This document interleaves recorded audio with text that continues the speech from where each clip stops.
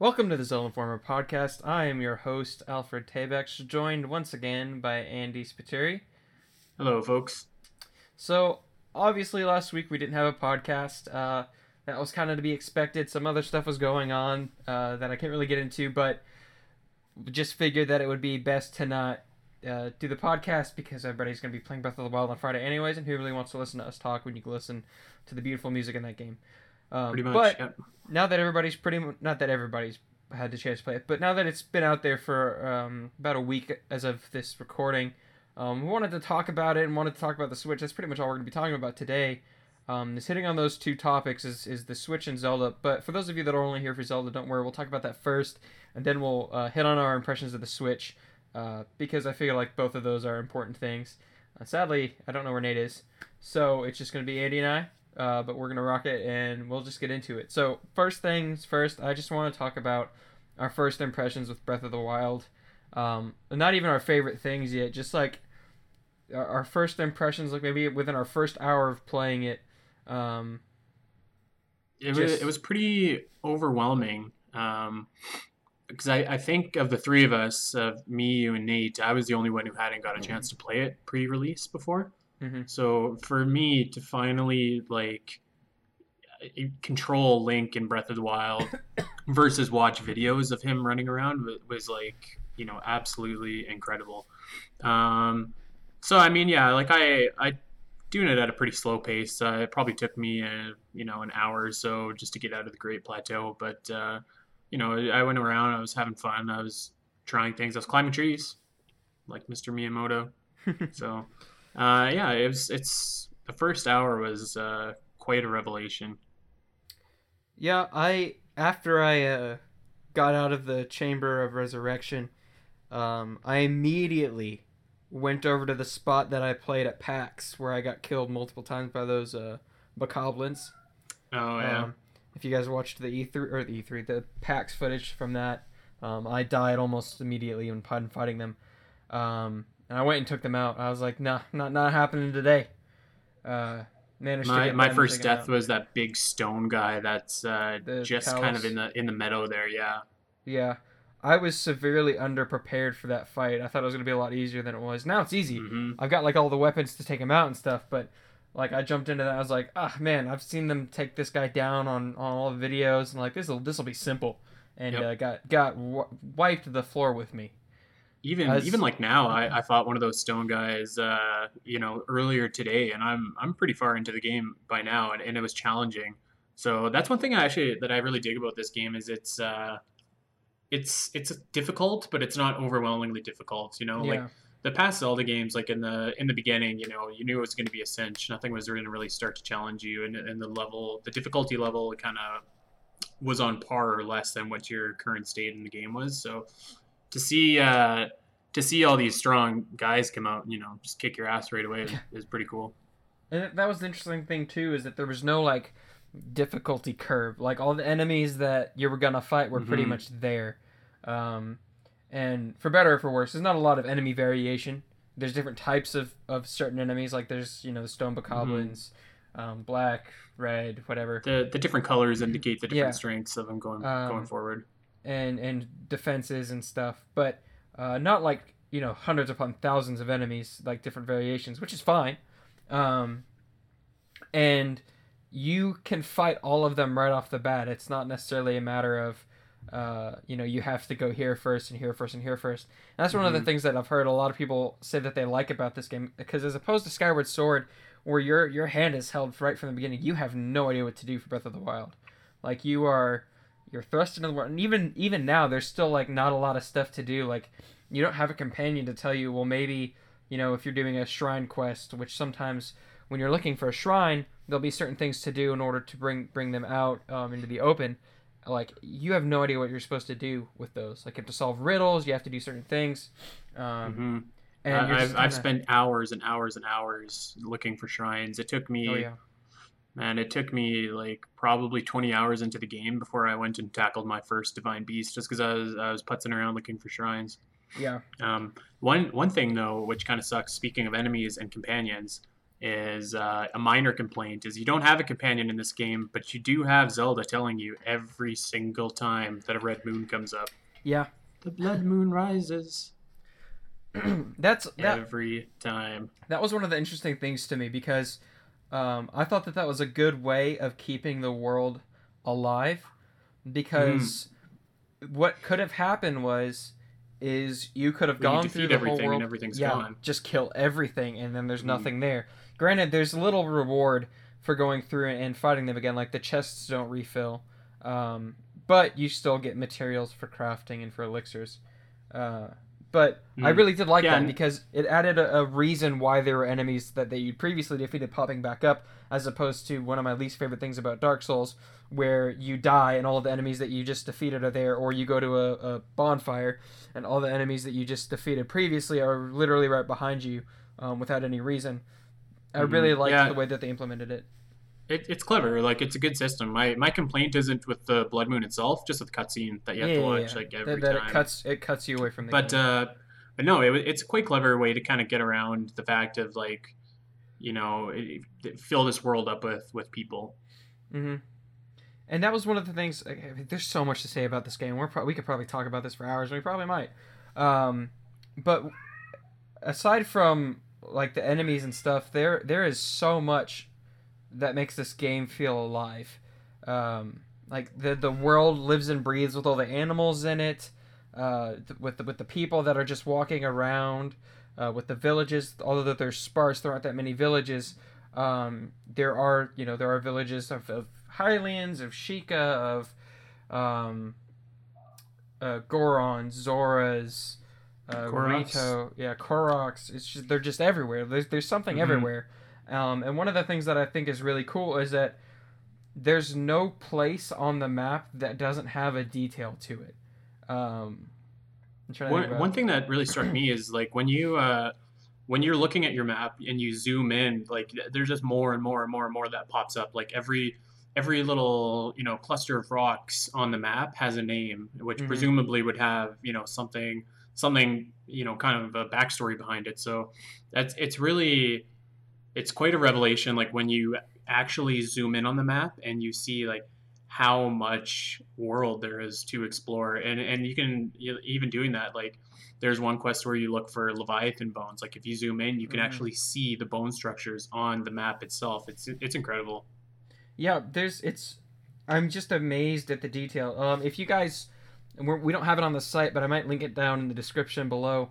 Or even in the wherever this bar is beneath us, where there's dead space.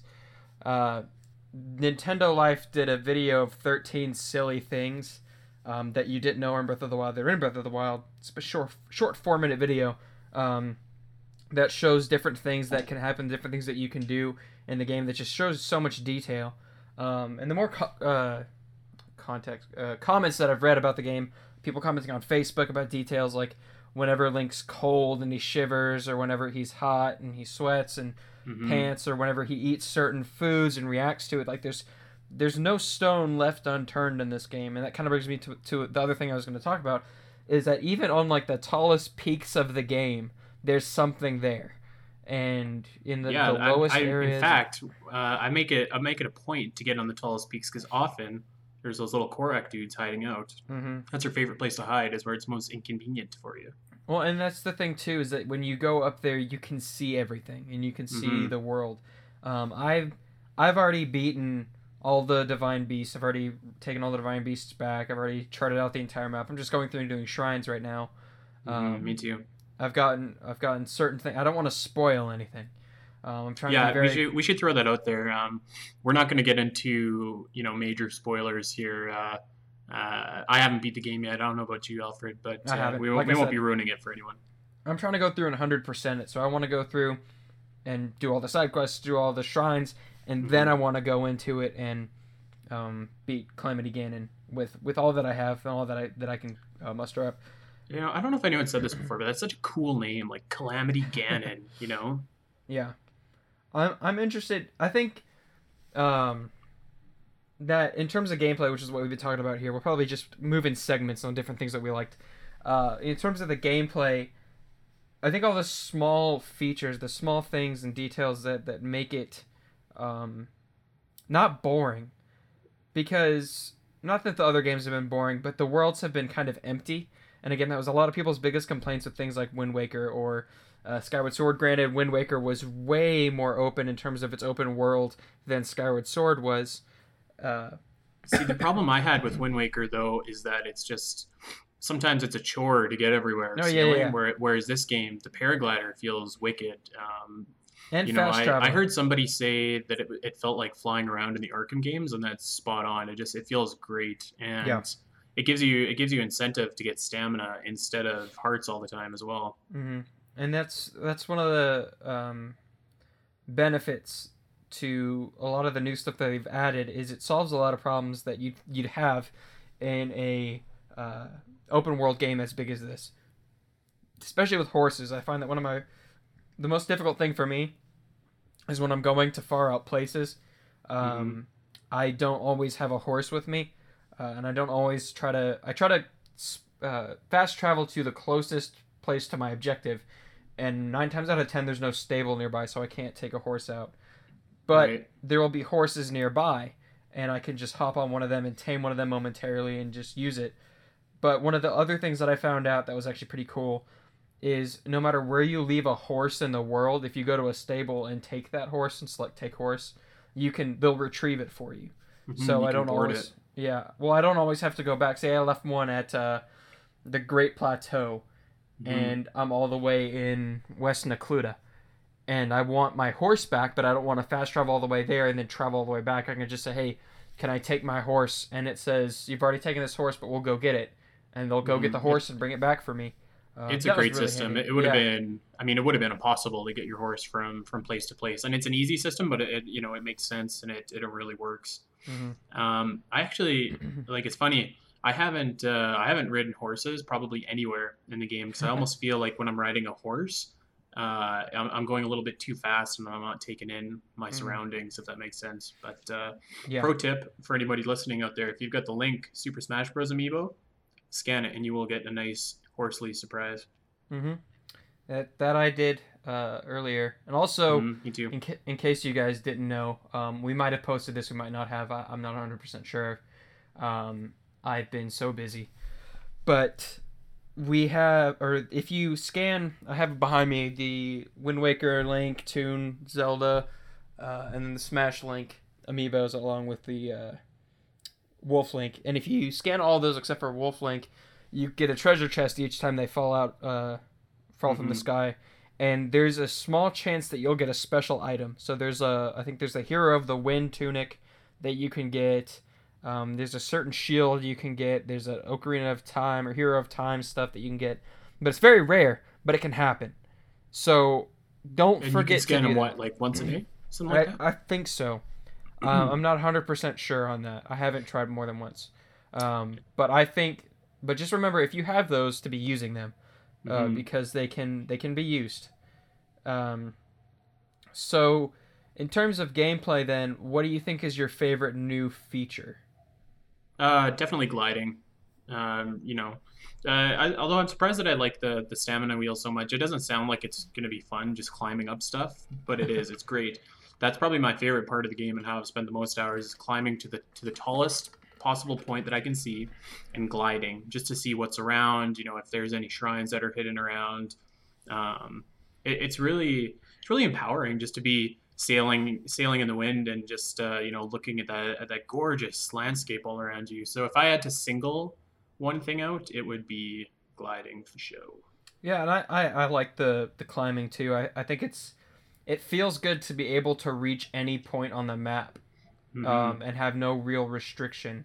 Aside It's crazy. from, Link is like temperature. Spider-Man in this game. Yeah, and it makes it you're forced, because your stamina wheel decreases whenever you hop or jump up a mountain, and so it causes you to be patient, and that's something I'm really really bad at because I have too. run out of stamina because I'm like, I bet I can make it if I just dash up the mountain.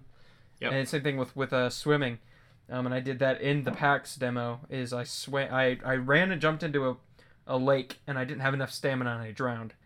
And that's one of the problems that you can have in this game. So it causes you to think through everything that you do as opposed to just rush in because there's more mechanics at play than just swing a sword, kill enemies. And it definitely does reward your patience Mm-hmm. for sure. Because yeah, I've tried so many times just to hop my way to the top of a tower somewhere and just come crashing back to earth. I think my least favorite thing when I'm climbing is when there's a rainstorm and it slicks the Oh, entire side of the hill and I slide all the way down. rain is the worst in this game. And I thought, and it's very possible that there is, but I thought that there might be a piece of equipment that you could equip that would let you climb normally in the rain, but I haven't found it so far I yet. don't think there is, but there's a cool thing you can do. This is also in the 13 silly things you can do in Breath of the Wild video by Nintendo Life, and I figured this out today before I watched that. Is if in a rainstorm, if you have something like the Lizal boomerang, and it's sparking, you can throw it at an enemy, and as it's going around, lightning can strike the boomerang, hit the enemy, and then you can catch it. Hmm. And so there's a lot. I think my favorite thing is the diversity of ways to handle situations. And I know that's very broad, but for example, Like there's no. if it makes sense and you think that you can do it, like you probably can. Yeah, That was one of my first revelations. Was there's a certain point in the game where you're stripped of all your equipment and it's a trial for a shrine. yeah, I remember that. So yeah, I picked up the sword. It was lightning was crashing around everywhere, and I was like, I hope this works. Chucked it, and boom. Yeah. It's we posted an article a couple maybe last week or something like that and said the title was the developers wanted you to feel like a genius when you're playing this game, like when you can do stuff like that, like mission accomplished. Yeah, well, like I think one of the biggest things about this game is first off for me is that there's no one set way to do everything. So unless it's like solve a puzzle, but even then, there's still other things that you can do to solve some of the puzzles. They're Hmm. not all like one specific way of doing it, and I figured Like, and that out. I don't know Um, about you either, but I've completed puzzles before, and like all I can think is like I don't think this is how it was supposed to be done, but yeah, okay, you like know. there's a shrine that I did that I don't know what certain parts of that were for, but I kind of flubbed my way into it and beat Yeah. it. And I think that that's one of the cool things about the game is that when you do something your way, you have this sense of accomplishment and victory. Like when you're fighting a boss and Hmm. you figure out a certain way to kill it because they have attack patterns, but there's not necessarily like a specific way to defeat each one of them. Like it's not like you're fighting Morpha and you have to hookshot its eye and pull it out, kind of a Hmm. thing. Like there's different ways to beat each boss and there's different ways to fight them, and to tackle each problem. And when you figure out how to do it your way, it's a huge accomplishment because no one told you, okay, well, here's what you need to do. You need to take your sword and throw your sword or do this. And there's just a lot of freedom in the Hmm. game. Freedom to do what you want and freedom to play it how you want and tackle situations how you That want. that goes for the open world too. Like there was a lot of times where I was climbing up something, and I feel like I lucked out and landed on a weird ledge and my stamina refilled, and I'm like, I probably shouldn't have been able to get up here, but I'm here now and I feel clever doing this. So Yeah. it's that you get that feeling everywhere when you play this game, which is one of the things I think is really been a highlight for me. I think one of the cool things too about climbing, going back to that, like you mentioned, being one of your favorite things, is that one of my friends was watching me play. One of my roommates and said, "Well, man, you're going up that mountain, kind of like you'd be running up a mountain in Skyrim." And I said, "Yeah, but this feels like it's meant to be done this way. Like I feel like I'm like this is how I'm supposed to climb this mountain or this hill." By doing this or by running up it, it's not necessarily like, oh well, I'm kind of gaming the system and glitching the hill. It's like this is how they Hmm. intended me to do it, and it felt good. There's a lot of stuff in there that's just small details that make the game that much better. Um, And and right before, probably like a month or two ago, I actually played Skyrim for the first time, and I wrote a piece which was about Skyrim and Breath of the Wild, and I'll probably go back and revisit that. But like Skyrim just felt like there was a lot like it felt good, but I mean Breath of the Wild has taken almost everything that Skyrim did, I feel, and just perfected it mhm. almost. Maybe perfected is a strong word, but it feels really good. Like you said, like climbing and getting around the world. Where in Skyrim it was just kind of like you stumble to and fro, and you hope that your game doesn't freeze when it auto saves, and there's a lot of stuff that you could get up a hill, but then you'd say like, oh, this is probably a glitch or something. Where in Zelda, you're like, I'm a genius, I just beat the system or whatever. Yeah, and even then, like too, like even at Skyrim, like when people jump up hills, like jump on different rock jagged formations. In Breath of the Wild, like you're made to be able to do that. Like, and I'm sure that when they were building it and putting it together, they're like, okay, well, if there's this specific rock formation here, because they built it all on a physics engine, and the physics engine would have to state, okay, at a certain incline you can walk, or at a certain incline you can stand. And so at this incline over here, where this is just looks like a straight up cliff, there's a slight incline that you can stand on to regain your stamina, type of thing.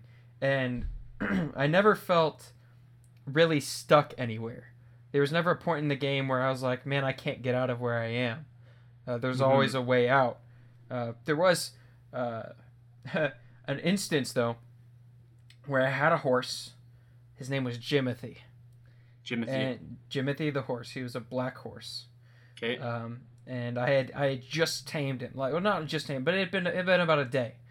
And I had got him to the top of Lanayru mountain, and he got stuck in this crevice. It was like a not a ditch, but like a pothole in the mountain on the side of the mountain that he couldn't get out of. Somewhere where a horse should not be. Yeah, I brought him to a place he shouldn't have been, and I tried to get him out. I tried calling him. I tried riding him, and there was nothing I could do.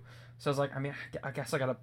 I was like, I guess I just have to go back and get them to take him, like go to the take horse thing, and I didn't really want to because I had already I'd already gotten to the place I needed to be, and I didn't have to go back. Mm-hmm.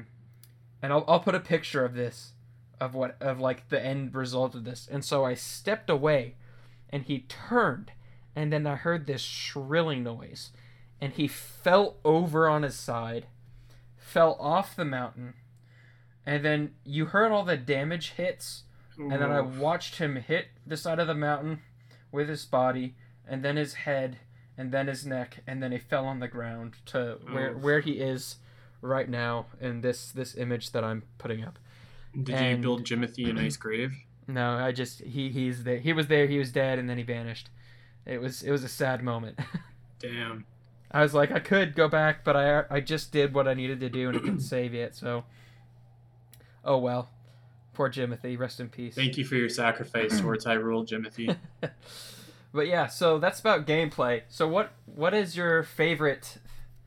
I'm not gonna say necessarily story, but narrative element in the game. Like, what are some of the moments of side quests or main narrative that you really enjoyed?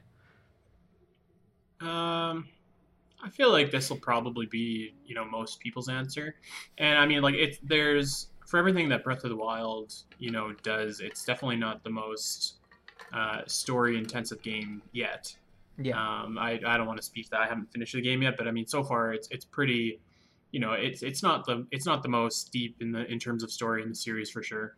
But yeah, no, generic answer is Princess Zelda. Her depiction in this game is it's probably my favorite in the entire series now. It's a fresh angle that they've taken with her kind of not being able to manifest her powers. So seeing her kind of struggle through that is probably my favorite narrative of the game yet. And I'm assuming, that when her and Link reunite in Hyrule Castle, that there is going to be the payoff to that angle. So I'm definitely looking forward to that. I guess other than that, maybe just seeing all of like the different races back in terms of narrative in the gameplay, like just seeing all these different guys that you haven't seen in so long, finding out kind of what their history has been since the last time we've seen them, because we haven't seen Gerudo's in a long time, we haven't seen the Rito in a long time. So that was definitely nice to kind of revisit all those old areas that I fell in love with in Ocarina of Time, and see what they're like in the present day. They talked about how this, like, it'd become painfully obvious where this falls in the timeline. And maybe I'm ignorant, but I'm not 100% sure where it would No, fall. me neither. They make references to Ocarina of Time, so obviously it's after that. And I'm assuming it's in the Downfall timeline, but I'm not 100% sure. Regardless, I think that this is one of the most story-driven um, Zelda games, probably right next to Majora's Mask. Maybe not necessarily in the main aspect of you going through and actually completing a story per se. You're more fulfilling the end game of a past story. We'll put it that way. You're Hmm. something has happened already, and you're reaching the culmination of what has happened. But I really liked. I've collected all the memories. I've I'm rewatched all missing of them. one. Yeah, I've gone through and seen all of them. And I agree. I really like Zelda's characterization in this game. And for the first time, like I had a realization after you collect the last one and then you get one more.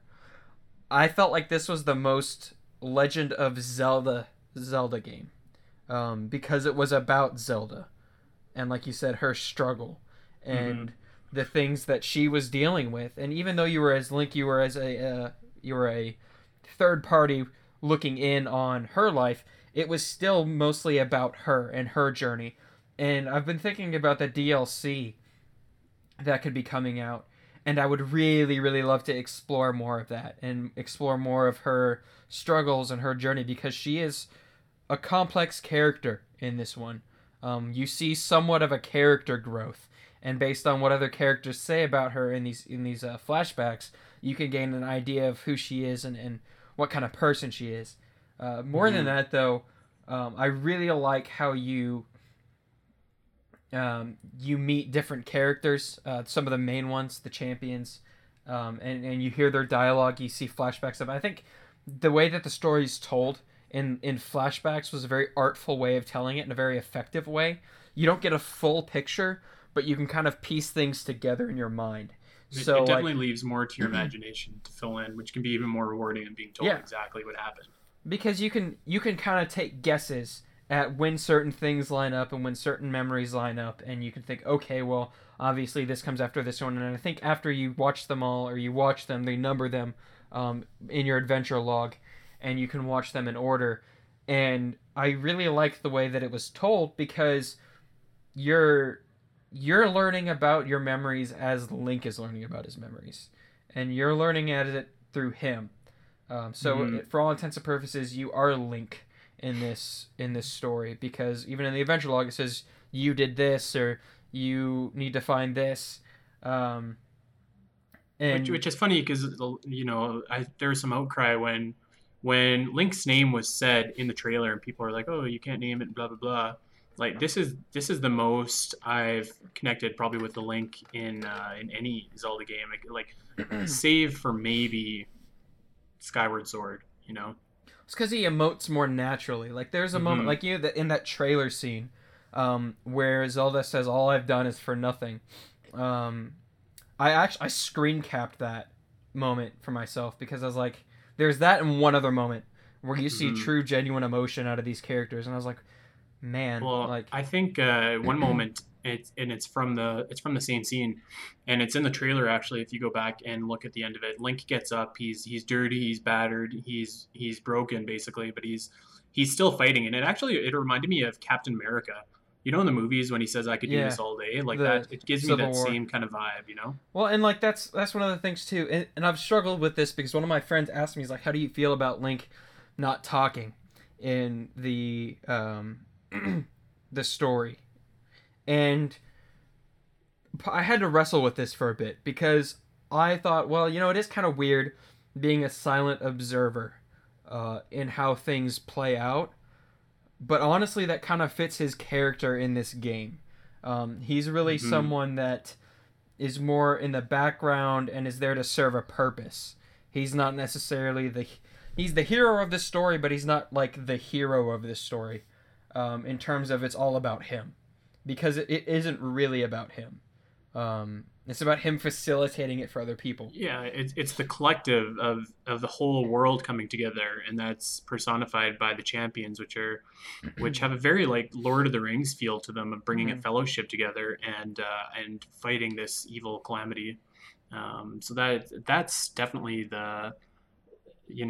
that's a cool story element to bring in. And also, I want to clarify on something too. When I say this game isn't like super story intensive, that's not a criticism. What I would compare this game to in terms of story is Metroid Prime almost, where you can kind of, the more that you do and the more that you the deeper that you dig, the more you find out what happened, the more story you piece together, and the more rewarding it is for you. If you blitz through the story quickly, then you're not going to get that same I'd say it's kind of level. like Metroid Prime 3, where there's just enough cutscene, just enough story for you to gain a knowledge Hmm. of what's going on. I'd say there's more than Metroid Prime 3, but I think that was the actual, like, one of the more Yeah, there's cinematic. definitely more, but it's definitely that same kind of feel where like the more you put in, the more you're going to get out. And it's not necessarily and it's one of the things that I really like about this is it's a show not tell kind of a thing where you're shown different things and you're left to infer as opposed to okay, well after this happened Link went and did this. It's like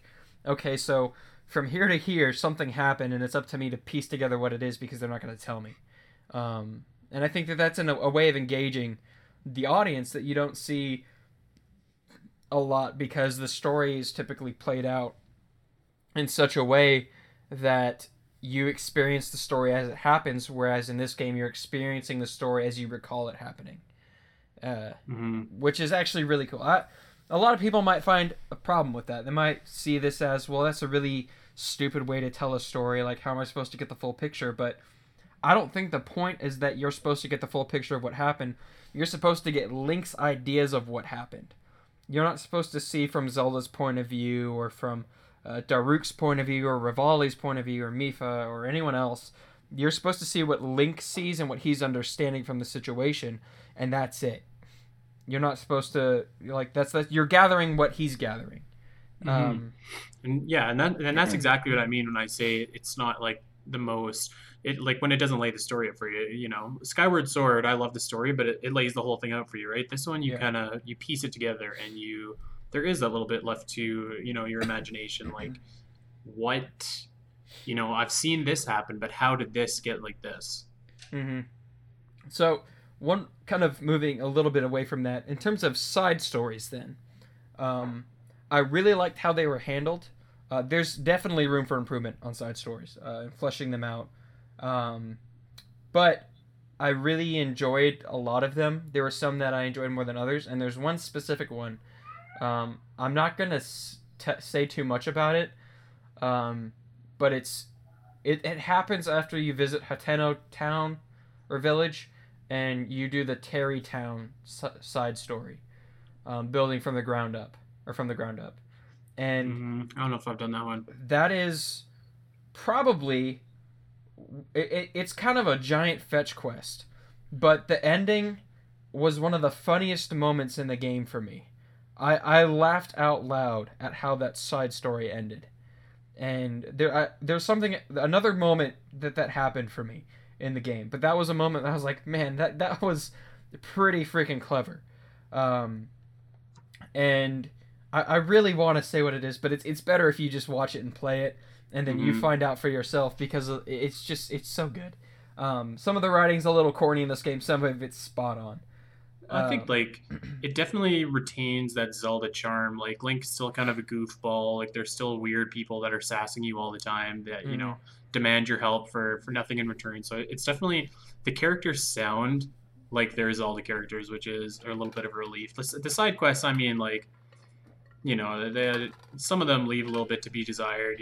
A lot of them are mostly kill this or get that, right? But I mean, that's a problem with every open world game. yeah. Yeah, and you're not, with open world games, they're not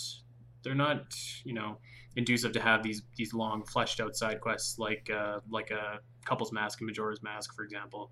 Mhm. So, well, I mean, the side quests are nothing special, but the people, at least are going to be the people that you've come to know and love in the Zelda universe, right?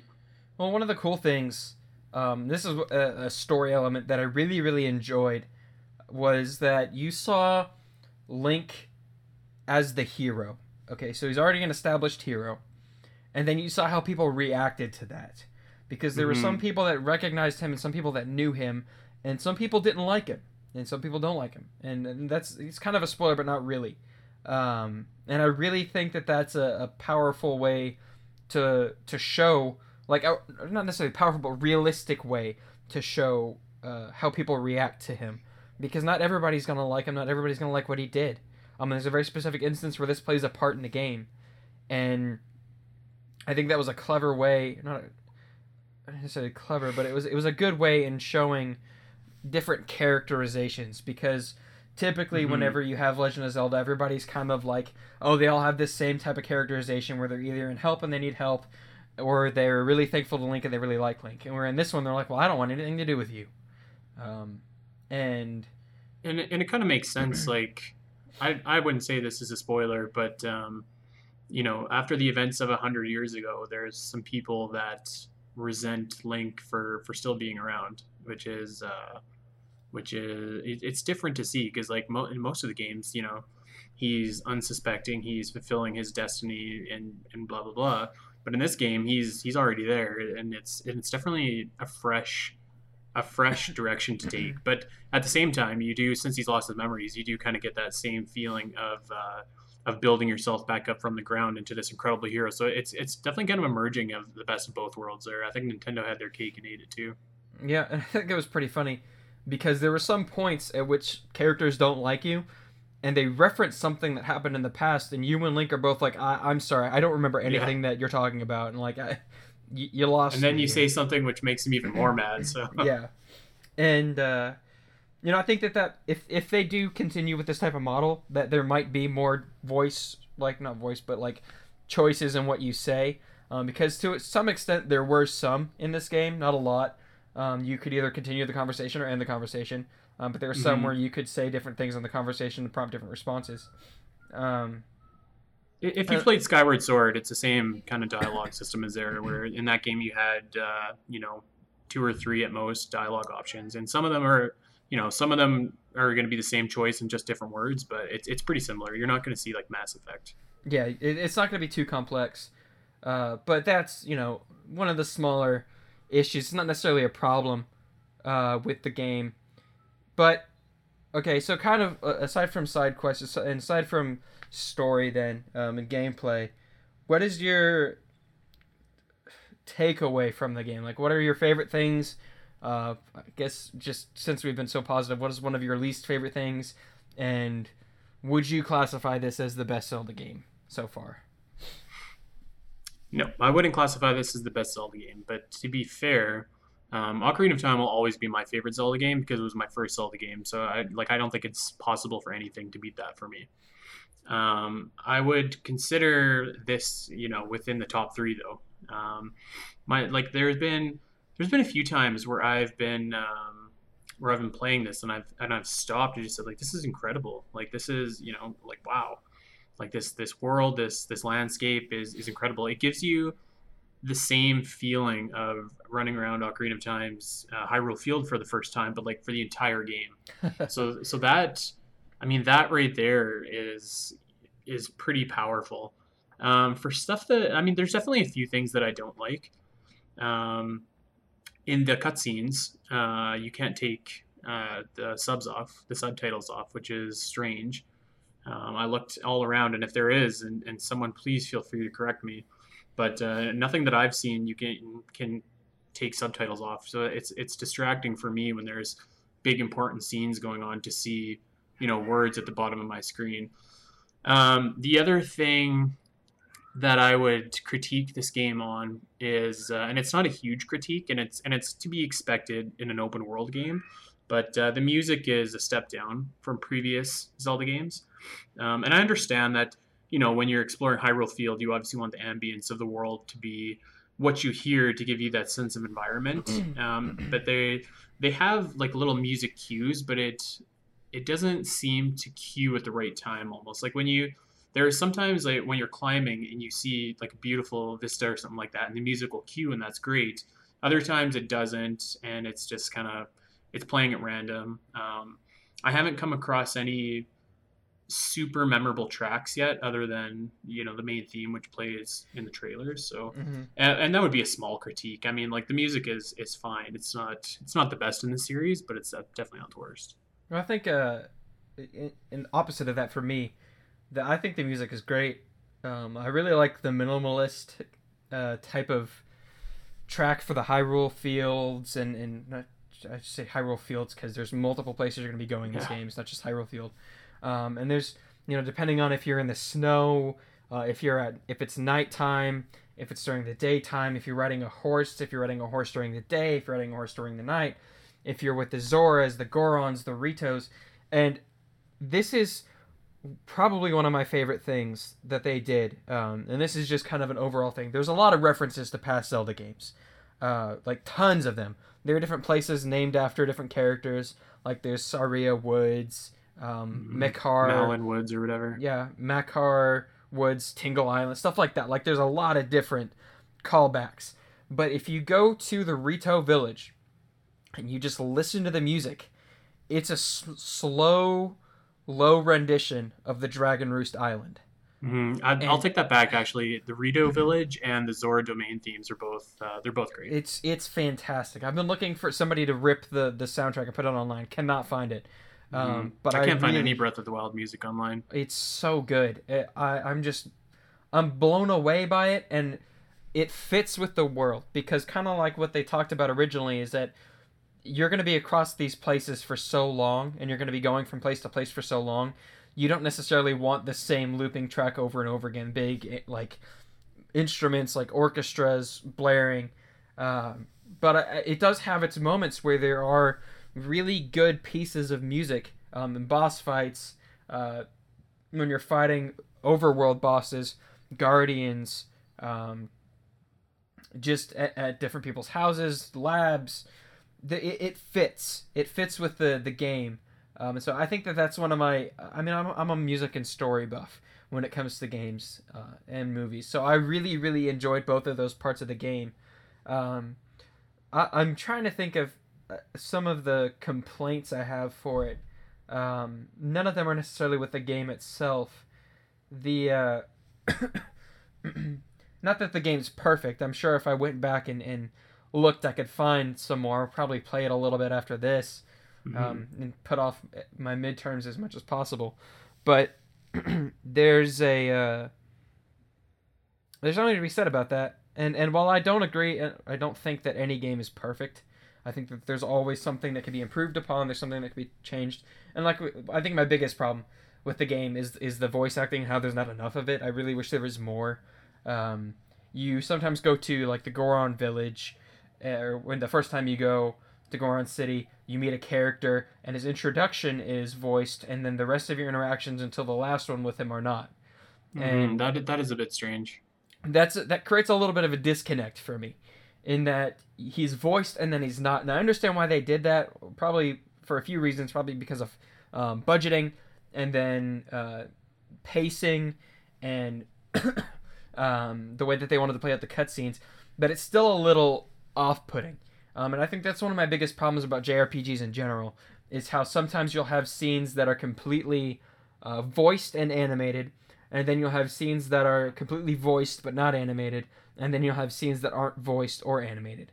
And I'm okay with those first two, but you only get the first one and the third one in Breath of the Wild. And for the first voiced Zelda game ever, it's great. It's a great first step. But I really want more. And I know that sounds really selfish, especially as the game just came out, but I want to see more of that. They did a good job. I don't recognize any of the people. I think these are the first few roles that these people have had, some of them, in voice acting. And so it could be, some of the acting's a little, leaves a little to be desired. But what do you think of Princess Zelda's voice actor or voice actress? She's one of the people I'm talking about. She does a really good performance for most of it, but there are still some instances where it's like, you could do a little better in terms of like how it sounds. And I don't know if that's like a sound mixing thing or what. But there was a moment that kind of caught me off guard, and it's in a cutscene where Zelda's acting nonchalant and kind of like going through the motions, kind of like this. And I was like, I couldn't tell if that was her character or if that was the voice actress just not caring. But then a character later commented, and he's like, look at Zelda not even caring about what she's saying, kind of a thing. So I was like, okay, it's just the voice acting was it was new and it could be improved upon. It's not perfect, it's not bad, but it could be improved Hmm. upon. Um, I was a fan of Zelda's voice actress. Actually, I think that she was probably the best that I've heard so far. But I mean, you've also heard her the most. yeah, I know a lot of people were kind of down on her versus the original Japanese voice actress that they debuted in the trailer, but I think that she's done a fine job. I no, actually it's good. I'm like not my disagreeing with you. oddly specific complaint is the Goron voice actor, Daruk. For Daruk, And like he sounds good. He just doesn't sound like a Goron when the voice actor is voicing him. Like for example, like you were just saying how they'll have voice and then text. When he's talking like, average Joe Hyrule, but when he's, talking to you via text, it's Goro this and Goro that, brother. So yeah, yeah, it's a little. that's what you mean. Okay, Yeah, because that one was he stuck out for sounds like me a a little bit. Goron when he Yeah, no, talks. like the guy sounds fine. He doesn't have those Goron mannerisms. So I noticed Yeah, that one in particular. yeah. That, like I said, there's a little bit more that they could do with the, even just a story in general, like expand upon stuff like this. This is their first foray into a fully voiced anything with a first party Nintendo game. And I say that using stuff like Metroid Other M lightly, Hmm. because that wasn't specifically Nintendo, and Metroid Prime wasn't specifically just Nintendo. There were other people working on those games, and this was while Xenoblade uh, Chronicles directors and people did help with this. It wasn't. It was mostly a Nintendo only thing. Hmm. Um, And Xenoblade whereas, had a big problem where during every cutscene where the voice actresses and actors were speaking, the background music was so oh, loud don't that get you me could started barely on the hear sound them. editing in that game. Ugh. Hmm. It's a Xenoblade Chronicles X is a good game. Don't get me wrong. There's just so much that needs to be fixed in it in terms of the music, the same sound playing over and over and over again. There's so many things Hmm. that Xenoblade Chronicles did right that Xenoblade Chronicles X took a step back from, and it blew my mind. But like I was saying, like Retro Studios had a hand in Metroid Prime 3, and there was voice acting in that game. It was minimal, but that kind of fit with the game because it was a quiet game. It was you're alone most of the time, but there's voice acting, um, and there was voice acting in Metroid Other M. But those weren't just Nintendo. This was a Nintendo specific game that they worked on with outside help on. Like there were people that came in to work with them, but it was directed by them, which is new. It's all new territory, and so I want to see where it goes from here. I'm not hating on any of this. It's all fantastic, and it can always be better, and I love Yeah, it. any critiques are minuscule. Yeah. Like honestly, like my critique about the music, the more I think about it, the less critical I am about it. To be honest with you, like thinking would I rather have the Xenoblade themes playing all the time versus what we have. uh, Like so the critiques are they're very minor. They definitely don't ruin any kind of gameplay experience. yeah, and in terms of whether or not this is the best Zelda game, I wouldn't say it's probably like you said in my top three of favorites. Wind Waker is my favorite. Wind Waker and Majora's Mask are my favorite Zelda, like tied. But Hmm. I think I'll always like Wind Waker a little bit more. Um, but this is definitely, I think, the best Zelda game to date because it takes a lot of the old stuff, renews it, and breathes new energy into it, and then it expands upon so many other ideas. I think it's probably one of the best Nintendo games we've seen in a long time too, because Hmm. we've never seen them be this ambitious before and take this Well, many risks.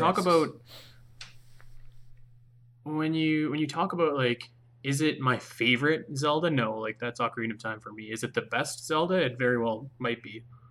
Everything that this game does it does it excellently. There's not any area which isn't near flawless. And one of the things, and this is just a side note, and I was deciding whether or not to mention this because it's slightly a spoiler, slightly not, because you see the dragon in the trailer, the one that looks like Volvagia, it's not, Hmm. um, and that's just probably one of my favorite things is seeing those dragons roam the world. Um, And it's really incredible too. I was actually just telling my girlfriend before we recorded this, was like, I'm so glad that you don't have to fight these things and kill them, like, because they just look, absolutely majestic, just floating in the sky like that. They're at night whenever they show up. It's beautiful. Like, it's incredible. This game is a beautiful game in general. Even on the screen of the Switch, it's gorgeous, and those creatures, like the dragons that glow and give off a radiant light at night, and they each have like a theme to them too. And when the music plays when they pass by, oh my gosh, one of my favorite moments in the game is whenever I see them, whenever I hear the music play. It just that's probably my favorite perfectly. piece of music in the game. It's just so many things. They did so many things right with this game. It deserves all the praises it's been getting. Of course, there's always going to be criticisms. There's always things it could do better. But if you haven't played this game and you're a Zelda fan, this is the Zelda game that you need to play. Like it's so good. I can't stress that enough, that this game is so good. I had a friend of mine who was a friend back in junior high that I haven't really talked to since then. We've kind of lost touch, but I have him on Facebook, and he messaged me, a couple mornings ago, and he's like, I'm a PlayStation guy, but I can't believe how much more I want to roam around Breath of the Wild's world than Horizon's. Mm-hmm. And that's not a knock on Horizon, because that game looks awesome, but it's like, it goes to show you, like, this is, this is setting new bars for Nintendo, let alone Zelda. Like, if you've never played one before, like, this is the one that you want to get your pals into, because they'll be hooked. There's just so many, like, again, we could go on for hours about all the small things that we really liked about this game. Mm-hmm. But I think I'm going to cap it there, because I still want to talk about the Switch. Yeah, we could go on and on and on, so we better move on. And we probably will. For the next few weeks, we'll probably just be talking about Breath of the Wild. And, favorite things, because who knows? No idea. But if all you wanted was to hear our opinions on Breath of the Wild and what we had to say about it, then you can just stop listening now, because we're going to move over to the Switch. So we're going to kind of I'm going to give my, like, a short review on it. And then we'll kind of talk about it, and then Andy can give his opinions on it too. I haven't verified this yet. It's true. I haven't personally experienced this. Is that the load times for Breath of the Wild are faster on the Wii U than the Switch, making that a more beneficial game for streamers and for speedrunners. So I don't know if that necessarily speaks to the Switch's capabilities as much as it does that this game was developed for the Wii U. So I don't take that to be a negative against the Switch. That being said, I still think the load times are great. I've never really had load time problems with Nintendo games. Even Xenoblade Chronicles X on the Wii U rendered and loaded millions of light years faster than Fallout 4 on the PS4, or even on my computer. It's amazing. I don't know how they did it. But overall, the Switch, right now it's very bare bones, very minimalistic. The eShop's pretty empty. I think you can get Breath of the Wild online, Snipper Clippers, I Am Setsuna, 1-2 Switch. Shovel Knight's out now. Shovel Knight and Spectre Knight. And I think that's it, because then the next few games are Blaster Master, Puyo Puyo Tetris, and then the other thing that they have lined up on the Switch that says coming soon on the eShop is Mario Kart 8 Deluxe. So not a lot of eShop titles just yet. It's not to say there aren't games that you could purchase. Like, I'm probably going to get Binding of Isaac when it comes out, just because I love that game so much and I want to play it on the go with me. But that's got pushed back, sadly. I have to wait till March 17th. But I talked about this when I played it at PAX, is that the tablet with the Joy-Cons attached to it feels good. It feels natural. It doesn't feel clunky like the Wii U. It doesn't feel like there are parts moving around that shouldn't be moving around. All the buttons feel right. The controller, the analog sticks feel right. Nothing too bad ergonomically with the controllers. The problem that a lot of you are probably having, the problem that I'm having, is that the left Joy-Con tends to spaz out. And this can happen when you're playing like this and you have your knee blocking the left Joy-Con, or you're sitting too far away from it, or a solar flare hits like the atmosphere at a specific angle with the light. It's really weird. And a lot of people have been talking about different reasons why it could be happening. There could be problems with interference with the software. A lot of people think it's a hardware problem, and I think it might be a hardware problem, which they might have to do recalls for, because if you use the the right one, mine's red, I have the blue and red Switch, the right Joy-Con, you can do the motion tracking at any point and you won't disconnect. That's never a problem on the right one. The left one, however, has a different type of sensor in it that responds to direct connections. So I'd say that's probably my biggest problem, and that hasn't really affected me much. I moved it around to where I could find a good spot to where I don't have to worry about interruptions, and once I find a good spot to sit at or a good position, then I don't have to worry about it cutting off. That being said, there are moments when I've been playing where I've blocked it somehow, or I haven't pointed it directly, and I've killed Link, or Link's died, because of it. Does the game freeze when the controllers are disconnected? No.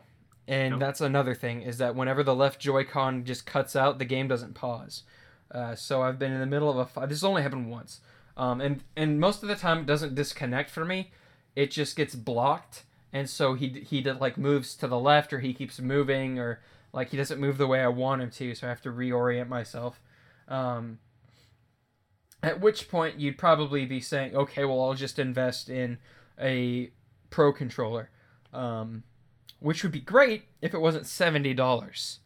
If I didn't have to invest a separate $70 in a controller to replace the ones that don't really work right now, then I'd be fine. Or I wouldn't be fine. Like, I'd be fine with that. If it came with it, I'd be okay. If it's like, here's a Pro controller in addition to these. And outside of playing it like that, they're fine. Like, I have 1-2 Switch because I wanted to experience, like, the Joy-Cons, how they're built, like the HD Rumble and stuff, and it's amazing.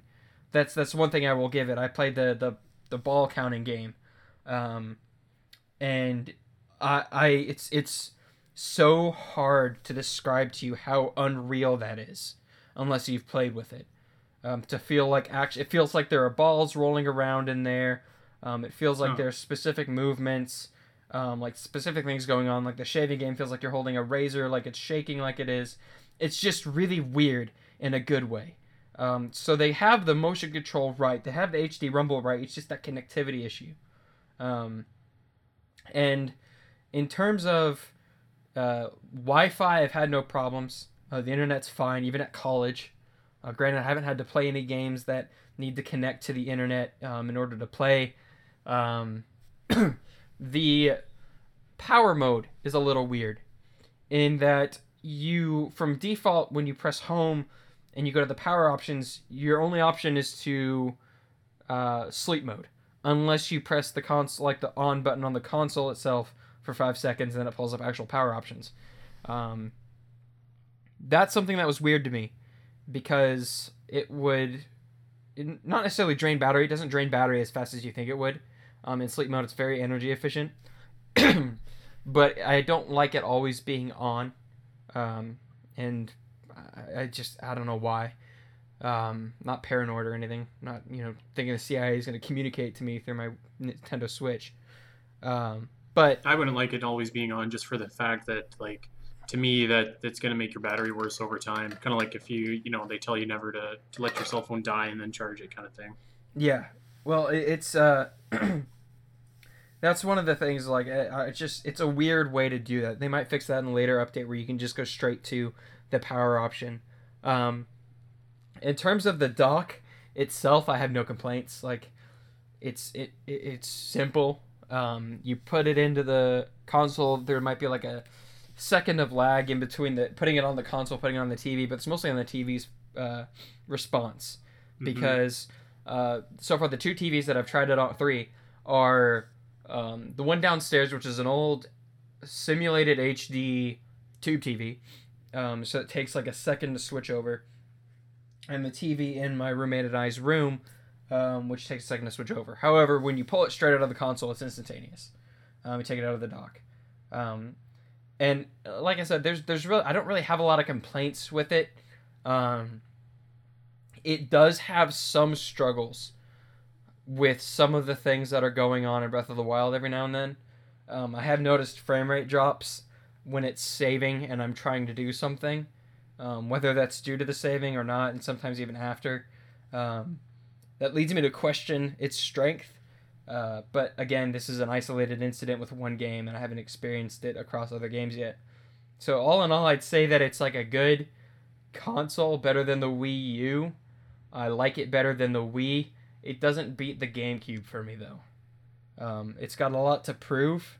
It's got a lot to do yet, and it's got a lot to improve upon, especially with that controller issue. Like that's something that shouldn't be happening. Mm-hmm. And Nintendo released like a list of temporary fixes. So basically, you have to be in like an isolation chamber in order to play the Switch properly, which that shouldn't be happening. Like we shouldn't have I to think have. someone said you got to put your headphone jack in or something like that to make it work. It's no, it's just like a bunch of stupid things. Like there could be no interference with it. There can't be any, like, there can't be any possible blocking of a signal, and that's stupid to me. My like $100 car radio doesn't have to have a direct line of sight to my phone to Bluetooth. That's a problem that we shouldn't be having. That's something that we shouldn't be worrying about in 2017 with IR and Bluetooth technology. That's kind of Mm-hmm. unexcusable at this point. And I might be sounding a little harsh, but there's really not a lot of room It for is. error. If you want to be taken seriously, then these things got to work. Especially with this being Nintendo's home console too. It functions perfectly as a handheld. There are no problems when I take it off the dock and I play it. Even when I take the Joy Cons off, because I'm typically sitting right in front of the small screen, um, and holding them either like under the table or holding them directly at the screen. It's whenever it's too far away, or whenever I'm blocking it with my knee, or I'm not holding it in the direct way. It's just stupid problems that shouldn't be problems. I think IGN may have given it like a 6 or 7 out of 10. I mean, I'd probably give it a 7 or 8 out of 10. It's nowhere near the best console I've ever used. It's good. Again, better than the Wii U. I like it better than the Wii in terms of graphics and controls. But there's still some kinks they need to work out, and I'm hoping that if they do work out the kinks for that controller for the left side, that they recall it and not make us buy another set of controllers. Or even like what they did with the Wii Motion Plus. Like that kind of thing isn't excusable anymore. You can't just throw out an extension for a controller that doesn't work properly because you figured out a way to make it work. And they might have to, you cut their losses on this one and be like, okay, guys, we screwed up with the controller, with the way that this left one works. We need to fix this. And I'm sure that they're working on it. I'm sure they're figuring out some sort of solution for it. But that's something that if you're hesitant on buying a Switch right now, and you've already bought Breath of the Wild for the Wii U, there really is no reason for you to buy a Switch. I bought it because I wanted to play it on the go, because I live with 6 other guys, and I'm not always going to have the TV. And it's really handy to have it on a small, or like not a small screen, but a 720 screen that I can carry with me, and bring to and from places, and even play on the big screen every now and then. But if you're just looking for something to play Breath of the Wild on, you don't need a Switch. I'd say to hold off on it if you haven't already, for them to give you more of a reason to buy it, and to give you a more refined version. I know that was really long-winded of me, and I'm actually kind of sick, so that's making my throat hurt. So I'm just gonna let Andy talk for a little bit. Fair enough. Yeah, I mean, I'm gonna be boring. I haven't had any controller issues with it yet. I mean, granted, my couch is fairly close to my TVs, and I've mostly been playing just docked. So, but no, I haven't had any controller disconnection issues yet. I agree. Like if you're hesitant about buying the Switch, you're in a money crunch, and if you're wondering if Breath of the Wild is inherently better on the Switch, it's not. I think it runs marginally better In on the terms of Switch, but frame nothing rate that and you'll stuff, it's notice. better. Hmm. Again, load times are faster on the Wii U than the Switch, which is still Hmm. kind of mind-boggling. I don't know why that happens. It's nothing that will detract from your Breath of the Wild experience. Mm. So, um, I don't know. I've been pleasantly surprised using the Joy Cons as a controller. They haven't detached, and it does take a little bit of getting used to because the one joystick is up here, the other's down there. So it's weird after, especially after playing so much Xbox and getting used to that controller. But eventually I warmed up to it. I think it's fine, which is good considering that in Canada the Pro controller is $100. So that was Oh. definitely not going to happen for me. Um, the handheld portion of the Switch feels great. I think that we can all agree on that. I'd never held a Switch before I bought mine actually, so seeing seeing the Joy Cons click in and click out is actually like pretty neat because they make that Switch Yeah, snap or that's whatever. actually So pretty satisfying to hear. yeah, I'm not gonna it's a lie. nice little extra touch. Um, I mean, I I knew that I don't have any complaints per se. I mean, I knew that the eShop is going to be barren, right? Console just launched, Yeah. so I didn't go in with high expectations for the Switch. I bought it because I knew that I was going to buy it eventually, so why not just get it now and get Zelda with it now? Um, but if it would have been, if the Switch version would have been 2 weeks behind the Wii U version, I would have bought the Wii U version of Zelda. So I think the thing that is, you know, inherently apparent about the Switch is that it's not going to get, the big HD ports of AAA games because it's not going to be able to run them. Um, It depends on the game, I'd say. it Um, depends on the game, yes, but I don't think we'll I see don't think you're things. going to see, like the next Call of Duty on this thing, for Well, I think example. we could probably see Call of Duty. I don't think we're going to see a game that's on par with like Uncharted 4. And there was an No, definitely interview.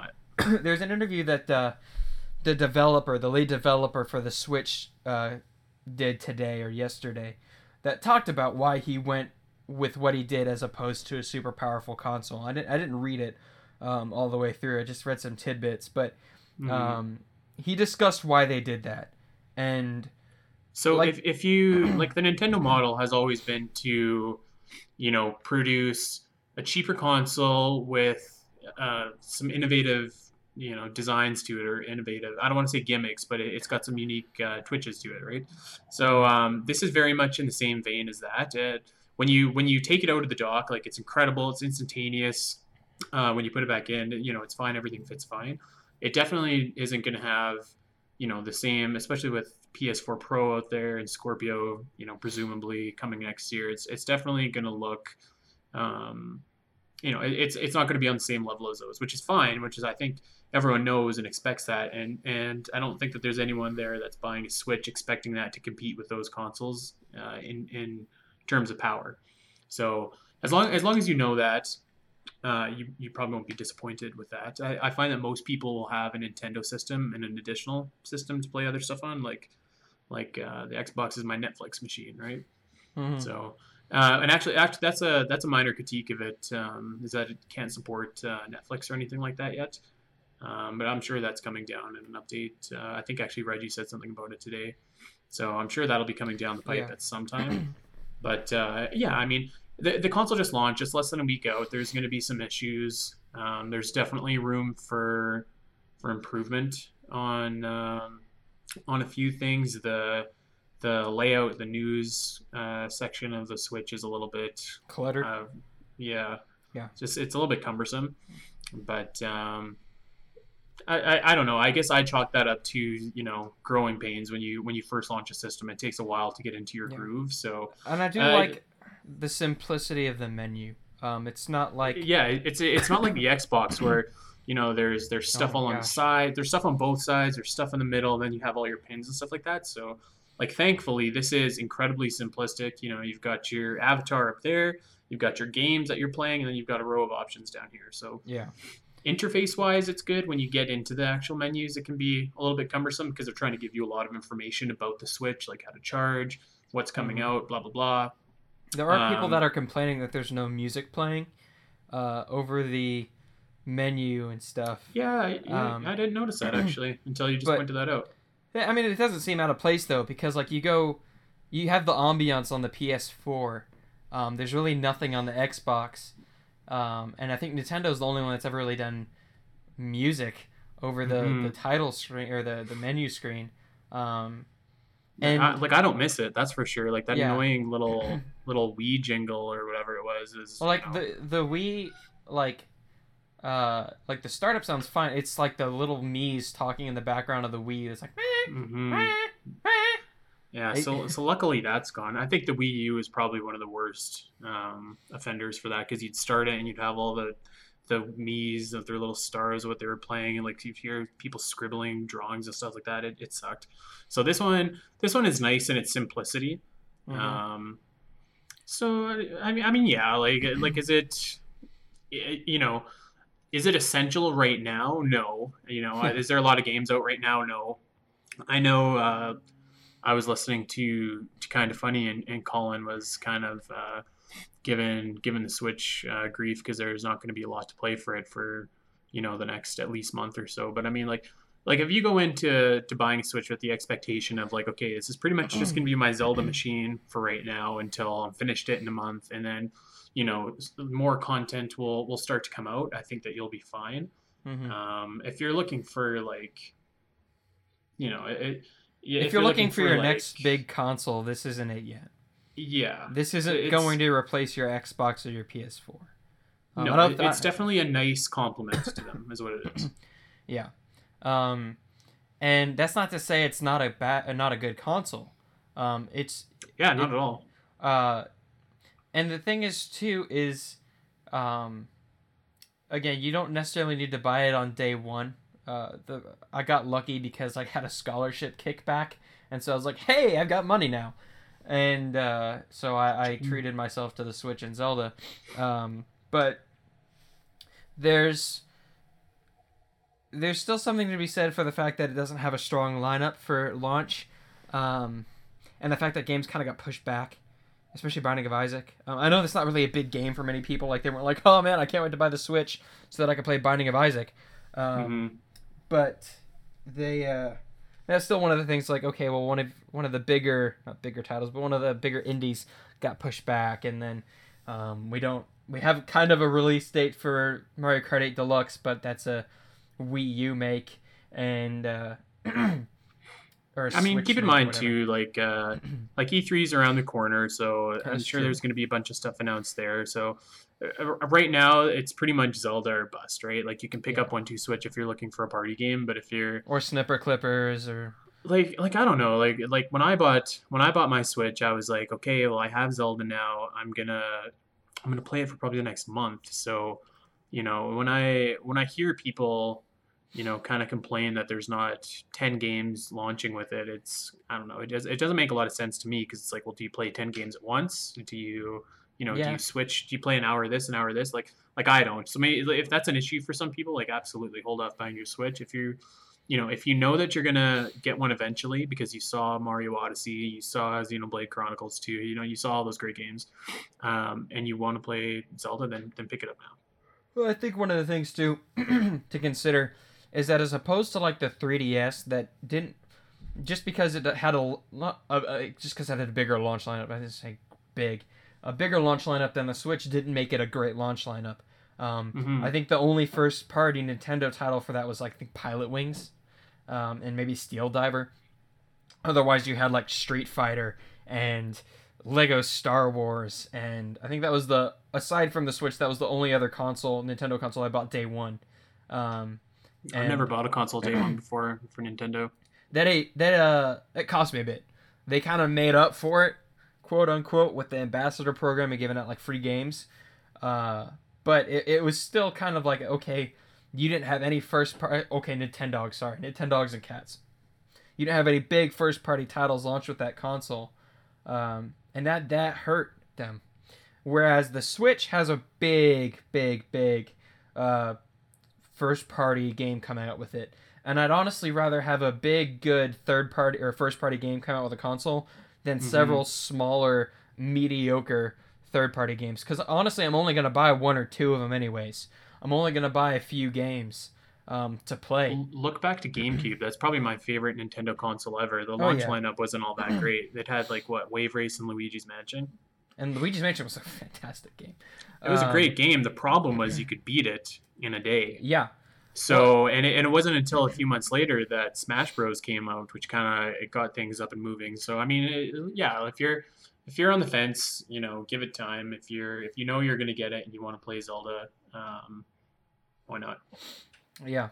Again, like there's not too much else to say. If you have to have it, then go for it. Like, I'm not gonna tell you not to go buy it, but don't think that because you didn't buy it, Nintendo's not gonna do well, because they've already knocked away sales records internally with the Switch. I think it beat out the Wii U for the first 2-3 days of its selling. In terms of like like opening day sales, I don't think it's completely beat out the Wii in terms of sales record. But they're doing fine. It's a very, very good and very, very well received console, despite its faults. I think the big thing that probably the majority of people that are going to be listening to this want to know is like, you know, if you did not buy a Switch and you're playing Zelda on the Wii U, you're not missing anything really. There's nothing inherently better about it. You're getting the same experience. I think the only thing that you'd be missing out is taking it on the go with you. Like that, yeah, that's it. And to some that's nothing, to some that's everything, because I know that that's one of the main reasons why Darren bought a Switch. Is he really wanted it on the go. And it's really handy. Sometimes, like back when I had it downstairs for a while, but I got tired of waiting for the TV, so I brought it upstairs. And I would just sit on the couch and play it on handheld mode. And there's nothing wrong with that. It plays wonderfully. And it's nice. It's nice to be able to have the freedom to be like, okay, well, I want to go out to, go out with my friends to eat, but it's a long drive. So I'll take the Switch with me. Or I'm going home to spend time with my dad, take care of him while my mom's gone. And I don't want to bring the whole dock home with me. So I'll take the Switch handheld with me. The portability is its biggest selling point. And if that's something that you think you have to have and something that you think that would increase your experience with Breath of the Wild, because it doesn't decrease it. Let me put that out there. Like, I played some very key parts of the game on the Switch handheld. So, like, I took down one of the Divine Beasts. Or I regained one, however you want to say it, on the handheld because it was 3 o'clock in the morning and I didn't want to go downstairs. And I didn't feel like I'd missed out on anything by not having it blown up on a giant screen. It's just as good on the small screen as it is on the big screen. So don't feel like that's you're getting a reduction in the game or the gameplay. That being said, if none of the features are appealing to you, the good motion controls when they work, the HD rumble, the dock, the portability, if none of that's like, man, I have to have this console now for Zelda, then don't get it. There's no problem, and I kind of slightly agree with Colin too later on when or a while back he was talking about Colin Moriarty, not Colin from Amnesia, when he was talking about how it felt like the Switch was rushed in order to make it with the Breath of the Wild release date, and I wholeheartedly believe that. I think that they wanted to release this game simultaneously on the Switch and the Wii U, and in order to have that happen, they had to have the Switch come out at the same day. I think that the Switch reveal pretty much, guarantees that. This thing was not revealed, until 5 months from launch. So yeah, if you don't need it, then don't get it. If you know that you're going to get it eventually, pick it up. But yeah, and you're not missing anything if you don't. It's not going anywhere. It's here to stay for a while, we hope. So, just enjoy what you've got right now. If you feel like you want it, go get it. No one's going to hold it against you except for people that do, and just don't pay attention to them. But I think that's pretty much all I've got to talk about. We had a good, long conversation. I hope you guys are all enjoying Breath of the Wild. Yeah, we'll see how many of you actually listen to this and how many of you are still playing. Yeah. So yeah, after this, I'm going to go play Breath of the Wild. Yeah, I should probably study for midterms. Maybe. Nah. I'll do that tomorrow after I edit, before I edit, whatever. We'll That's see. the right call. I'm a responsible grad student. All right. See you guys later. Guys. See ya.